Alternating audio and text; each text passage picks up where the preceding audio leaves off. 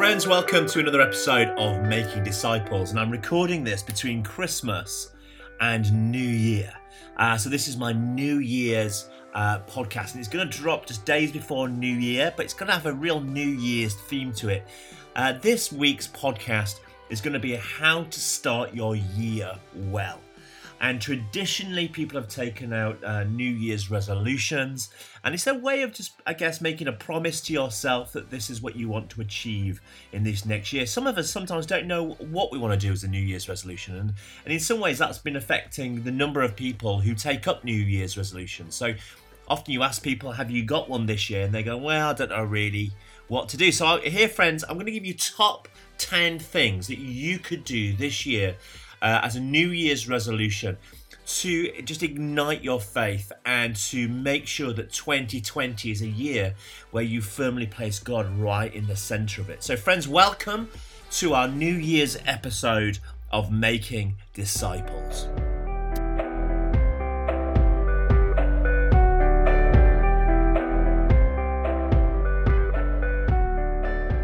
Gosh, friends, this episode is going to be really simple. Gosh, where did that come from? I don't think I've used that in a long time. Well, here are kind of top 10 ideas, I guess, that I'd love to invite you to maybe take one of them and give it a go, or take a couple of them and give them a go, or you might want to say, right, I'm going to do all of these top 10 things that you could do this year that would really make sure that you're putting your faith at the center of 2020. There's a danger that God becomes a hobby, a little bit on the edge of our lives, and therefore, because God is on the edge, He doesn't have the influence on our lives that really He wants, and really what we should be wanting for our lives. So what I'm going to do is give you some tips here for 2020 of things that you could maybe implement or do that would really help you make sure that God is right at the heart of your new year. So here we go. I'm going to go from 10 down to 1. And they are in any kind of particular order, really. But number 10, I would say, is this: commit to going to a church regularly. Commit to a church. The reason we commit to a church and commit to a family is church is not about you getting everything you can from that community. Church is also about what you give to that community. And I would love to say, every Sunday, be in church. Make it your priority to be in church. Don't have excuses for not being there. Sometimes what we can do is we can say, well, I go to church unless something better comes along, unless another great idea comes along, or something with my hobby comes along. Friends, commit regularly to being in church. When I say being in church, I also mean get there early, stick around at the end. Get there early so you can be a part of one of the serving roles. It might be welcoming or doing the hoovering. Stick around at the end. You can do the washing up. Be a part of this community. Don't just come, consume and go away, but be somebody who is actually giving into this community as well as you take away. So number 10 will be commit regularly to be a part of a church community. Friends, I want to even call that be a part of a family church. Be a part of a family where you're a part of it. Number 9, I would say start a daily reading habit. Whatever you want this to look like, just start a habit. Now, if you are right at the beginning of starting a Bible reading habit in your day, I would say small. Start with just a paragraph and kind of go from there. Less is more, particularly if you allow yourself to kind of digest it. But if you are somebody that you know that really you should be reading more, and you could be reading more regularly of the Bible and really engaging with it, then I can't more highly recommend Nicky Gumbel's new book, Bible in a Year. It is outstanding. It's such a good book to help us read the Bible every day. So that's Nicky Gumbel, and Nicky was a part of the team that started the Alpha course. So it's a really engaging book. It's a real simple book. But for those of us that know we can do more than just read a paragraph, then that might be something for you to look at for 2020. But start a daily reading habit. Every day, reading something from the Bible and allowing it to shape and transform you. As you do this, you'll notice that it changes the way that you think, the way that you behave, and the way that you act, the way that you engage with other people. If you are filling your soul with good soul food, then your soul will be well. If you are consuming TV and movies and books, cheap magazines, it is not going to make you well. And that's not saying don't watch movies and don't listen to music, not at all. But you've got to make sure that your primary thing that you're consuming from is healthy food. So make sure you start a daily reading habit. Number 8, I'd say pray for 5 people every day. Every day, one for each finger on your right hand, or if you're left-handed, on your left hand. Give a name to each of those fingers and every day pray for it. Now, it might be if you've got children, you put your children in there. If you're married, you might put your spouse in there. If you're in a long-term relationship, you might put them in there. It might be your mum and dad that you might add in there. It might be a neighbour or a really close friend that you want to be praying for. But every day, why not commit to praying for 5 people?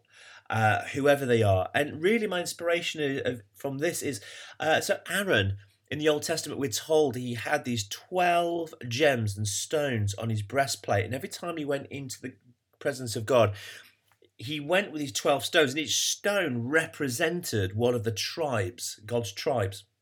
So as he went into God's presence, he was carrying those tribes with him.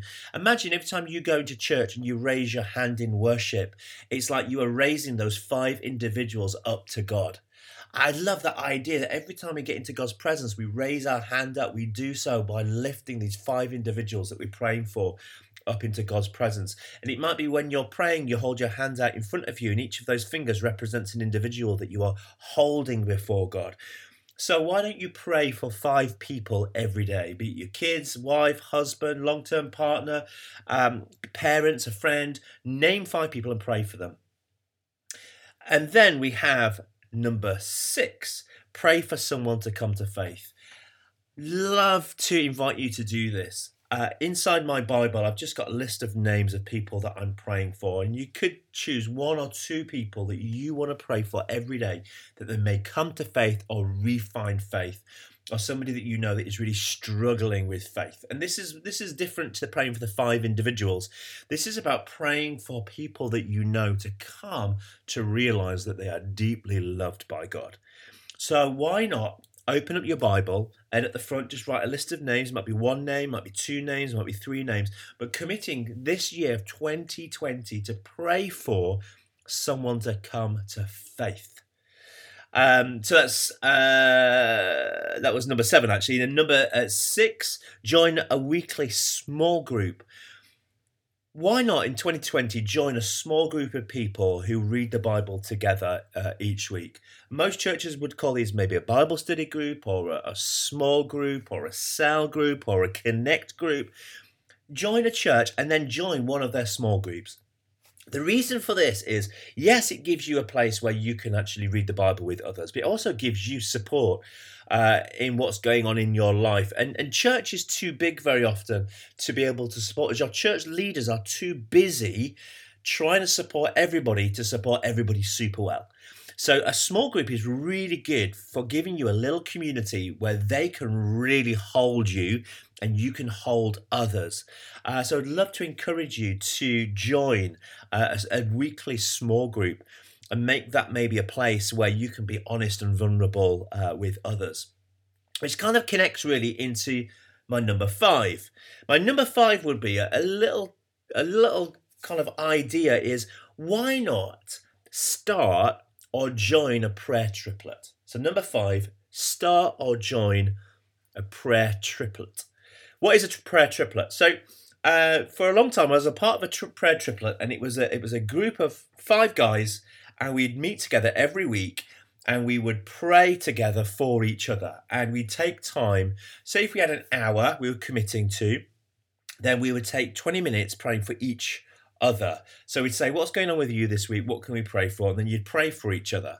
A different way of doing it would be to simply pray with each other for 10 minutes and then take the rest of the time to pray for other things and other issues that are going on. But a prayer triplet is a real intense space and a real high commitment to a group of people who are going to be praying for you daily, as well as you praying for them daily. Prayer triplets, it doesn't need to be a triplet. It could be a prayer 2 or a prayer 4, whatever they're called. But the idea of a prayer triplet is to have high commitment to 2 other individuals every week or every 2 weeks to pray with them. It might be that every week is too much or every 2 weeks is too much. But can you imagine if you met with 2 other individuals once a month or twice a month to pray with over a year? 12 times or 24 times you guys meet together and pray for each other. What could happen in each of your lives if you were making that commitment to praying with each other? So a prayer triplet could be a superb place to start. So that's 10 down to 4. Number 4, read an awesome book. I'd love to encourage you this year to make a commitment to read an awesome book. There is some amazing British, UK writers out there that are just outstanding. And I'd love to encourage you, why not take out a book this year and read one book? It might be that you're a bit more of a reader and you read regularly, and you could say that you're going to read a book a term or a book a month. So on my Facebook feed at the moment, I've got a number of friends who are saying, recommend fiction books to me to read. I want to read a fiction book every month. And people are throwing in books and giving little ideas. And now they've got a list of 12 books they're going to read one a month. Friends, why you could do something similar, but for your faith. I can't more highly recommend What If We Knew What God Knows About Us by Chris Rogers. That's a great book. Other books, Pete Greig has released a number of books recently, but his book on prayer is just outstanding. And his follow-up to Red Moon Rising is just a wonderful book as well, Dirty Glory. So I can't more highly recommend Pete Greig. And next week is an interview with Pete Greig. So you'll kind of hear a little bit more about that. Kathy Madavan, Digging for Diamonds is an excellent book as well. So friends, there are lots of books out there that you could go on to eden.com and have a little search around, get yourself a book to read. And it gives you something else to think about and to inspire. So many of us want to grow in our faith, but we don't know where to start. And it might be if you do want to read more of the Bible and be inspired more by the Bible, then, why not get hold of one of Tom Wright's little commentaries? It's Matthew for everyone or Mark for everyone. They're like little commentaries on the books of the Bible. So you might want to get hold of one of those books, but get an awesome book and read it at your pace. Take your time to read it and allow it to shape you and transform you over the coming year. I've been reading a book recently. It's a real simple book. It's a book called 5 Things to Pray for Your City. Prayers that change things for your city, community and culture. It's by a guy called Pete Nichols and Helen Thorne. And the introduction is by Tim Keller, and I'm loving it. It's just a real simple book on 5 things to pray for your city. And I'm finding that very inspiring, certainly. So that might be something for you. So we're down to number 3 out of 10. Why not offer hospitality? Make a commitment over 2020 to invite someone over for dinner. Practice hospitality, it says in Romans 12. Why not invite once a month, either a Friday night or a Saturday night, a couple of people that you know around for dinner? Open up your home just to have others there and in your life. There are so many of us that feel lonely. And, it says in the Bible that God wants to put us in families. That's a proverb that you would read. So why not open up your home and practice hospitality or offer hospitality?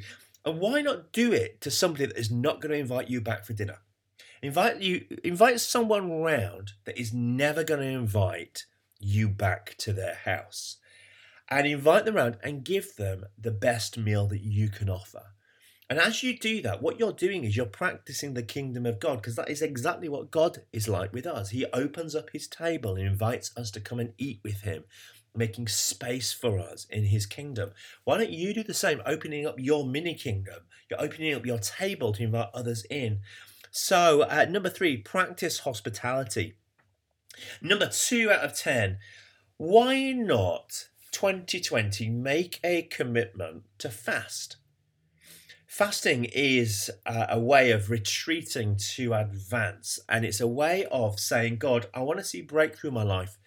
So I'm going to spend some time, rather than eating and drinking, I'm going to spend some time praying. Fasting is not about trying to twist God's arm, okay? If you think fasting is about twisting God's arm to get something out of God that you haven't got at the moment, that is a misunderstanding of what fasting is. Fasting is about taking time to withhold something from your body so that you can then commit that time to praying to God and handing something to God. It's a way of saying, God, I really want you to take this thing I'm praying for seriously, because I'm taking it seriously, because I'm taking extra time to pray. And it might be something around health issues, a relationship, you want to see breakthrough in a particular area of your life or a family member's life. And it's a little bit like leveling up. There's one level of prayer, but then there's fasting that goes to another level of prayer. Fasting is like leveling up and saying, God, I really want to take this seriously and I want to see breakthrough in it. Would you give me breakthrough as I pray and fast for this? So number 2 out of 10, why not take some time to fast this year? And it might be that you want to do it in Lent, that season up to Easter. It might be that you want to take a retreat day of some description and fast on it. It might be that you'll maybe fast once a month. Think about when you fast, because you don't want to be fasting the day before you're going to run a marathon. You don't want to be fasting the day before you've got a big presentation to do at work, or you've got a big thing to deal with. Think about when you fast and maybe put it in your diary and say, that is going to be a fasting day, and that day I'm going to make sure I pray for something I want to see God's breakthrough in. So, number 10 was commit to church regularly. 9 was about your reading habits and how you engage with the Bible daily. 8 was about praying for 5 other people. 7 was about praying for someone to come to faith. 6 was about joining a regular small group. 5 was about starting a prayer triplet. 4 was about reading an awesome book. 3 was about offering hospitality. 2 was about fasting. And at number 1, I would just say this: why not in 2020 book yourself in to take a retreat day or a retreat week? We cannot just keep going and going and going. We have to take time to retreat like Jesus does, up into the mountains to pray. And I think what we do very often is we think we're working hard and therefore we need a holiday. So we book ourselves a holiday, we go to the beach, and it's lovely. We get the sunshine, we get the sand between our toes. You get to enjoy yourself with friends, but it's not the same as taking a retreat or a retreat week. On holiday, you don't necessarily place God right in the center of that time. When you go abroad, you get your sunshine, and what's the center of those 7 days or 2 weeks, whatever you take, is placing relaxation in the center of your life. But what a retreat day does, or a retreat week, is it places God right in the center of it. So a retreat day would be booking yourself into a place that's quiet, where you can go and spend some time with God. Or a retreat week looks like something like Spring Harvest at Easter, or New Wine in the summer, or HTB's Focus in the summer. There's lots of these conferences that happen during the week. And a conference is not meant to be a place for you to do more and get more and more busy. Sometimes people approach these conferences with the wrong kind of perspective. They treat them as if it's a space to go and consume as much as they can. A retreat week like Spring Harvest or New Wine or Focus is actually about taking time out to step back and to allow God to speak into your life, as you have people pray for you, as you take in teaching. And when you go to these things, friends, you don't have to go to everything. In fact, I would say don't go to everything, because a lot of these conferences now are giving you the talks at the end of the week on a USB stick to take home and listen to.